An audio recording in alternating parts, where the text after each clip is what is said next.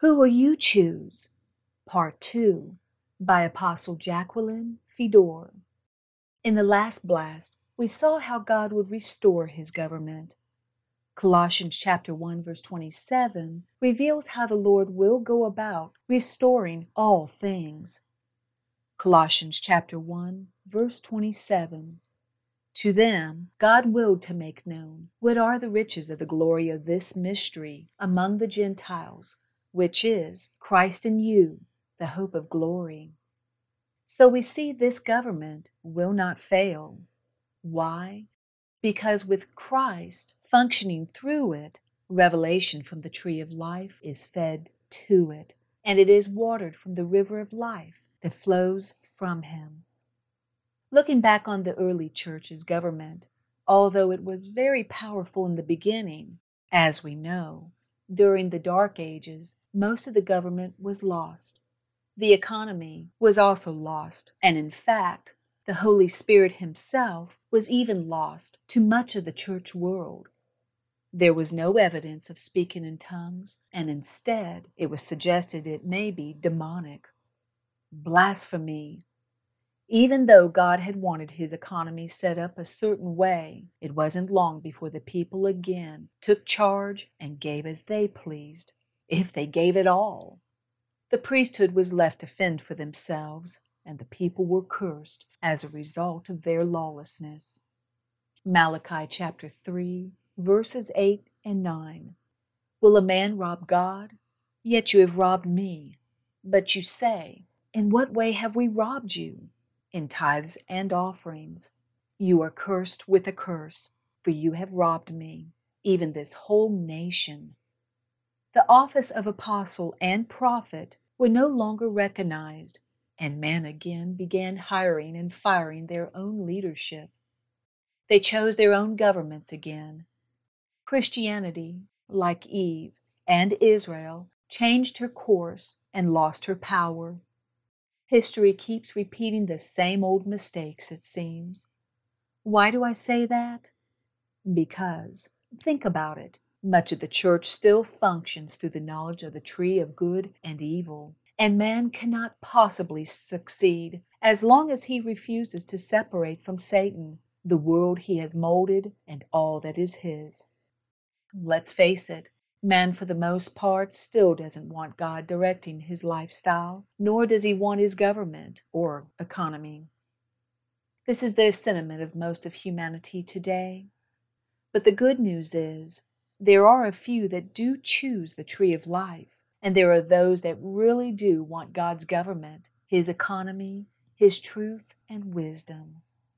They really mean it when they pray, your kingdom come, your will be done, on earth as it is in heaven.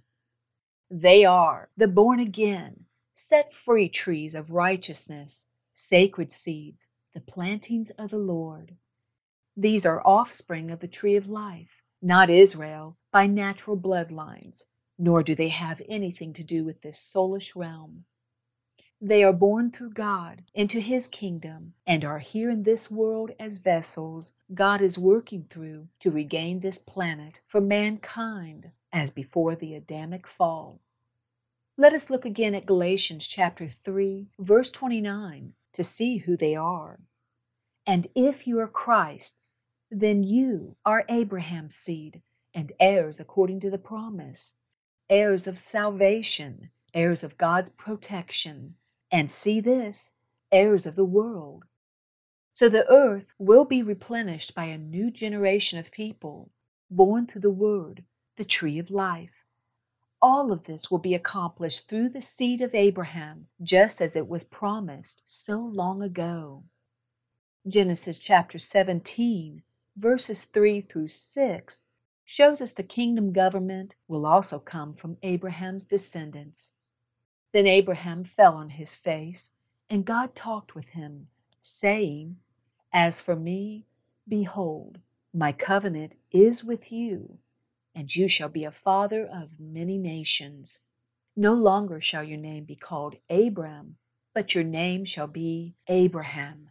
For I have made you a father of many nations. I will make you exceedingly fruitful.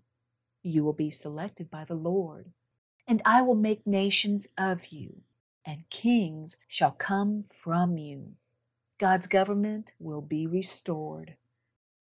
Romans chapter 4, verse 13 shows us the promise to those that have the faith to believe in the world being restored to God's family, Abraham's seed. For the promise that he would be the heir of the world was not to Abraham or to his seed through the law, but through the righteousness of faith. You see, the early church and its government had to die so that at the end of the seventh day of God's rest, Jubilee could appear and a fresh crop come forth in the eighth day. As a new day starts in the evening and continues into night, it appeared nothing had changed. But in the beginning rays of dawn, a new breed begins to appear. An entirely different kind has been birthed, and this crop will multiply and become more fruitful, much faster than the Seventh-day Church. John taught this spiritual principle in John chapter 12, verse 24. Most assuredly I say to you, unless a grain of wheat falls into the ground and dies, as did the early church, it remains alone. But if it dies, it produces much grain. The latter harvest, the church triumphant. This crop will be far superior as it is rained on by the knowledge from the tree of life, as compared to the former crop watered by the tree of good and evil. The end-time government will be chosen by God from this crop. In fact, they will even wear his name on their foreheads. They are his personal property.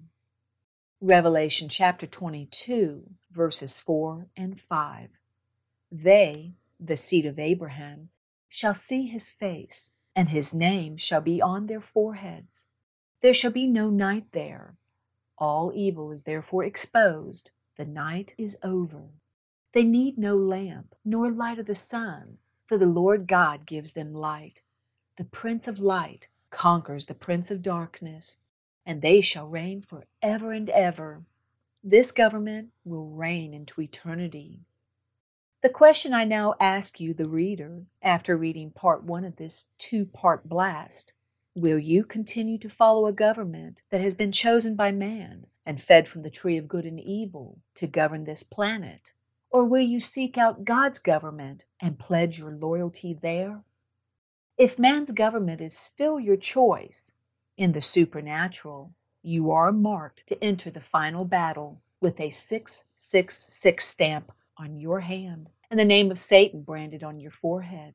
As the body of Christ faces the body of Satan, Antichrist.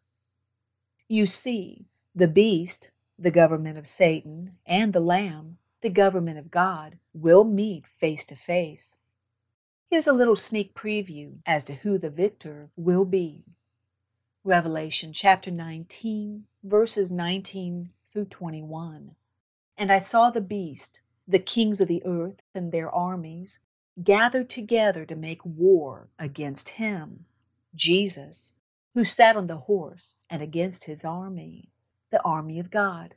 Then the beast was captured, man's government, and with him the false prophet, man's religions, who worked signs in his presence, by which he deceived those who received the mark of the beast, 666, and those who worshipped his image. These two were cast alive into the lake of fire, burning with brimstone, and the rest were killed with the sword, put out of commission by truth, which proceeded from the mouth, the prophets, of him who sat on the horse, of praise, and all the birds were filled with their flesh. When will all of this come about? 2 Peter chapter 10, verse 13. Nevertheless, we, according to his promise, look for new heavens and a new earth in which righteousness dwells.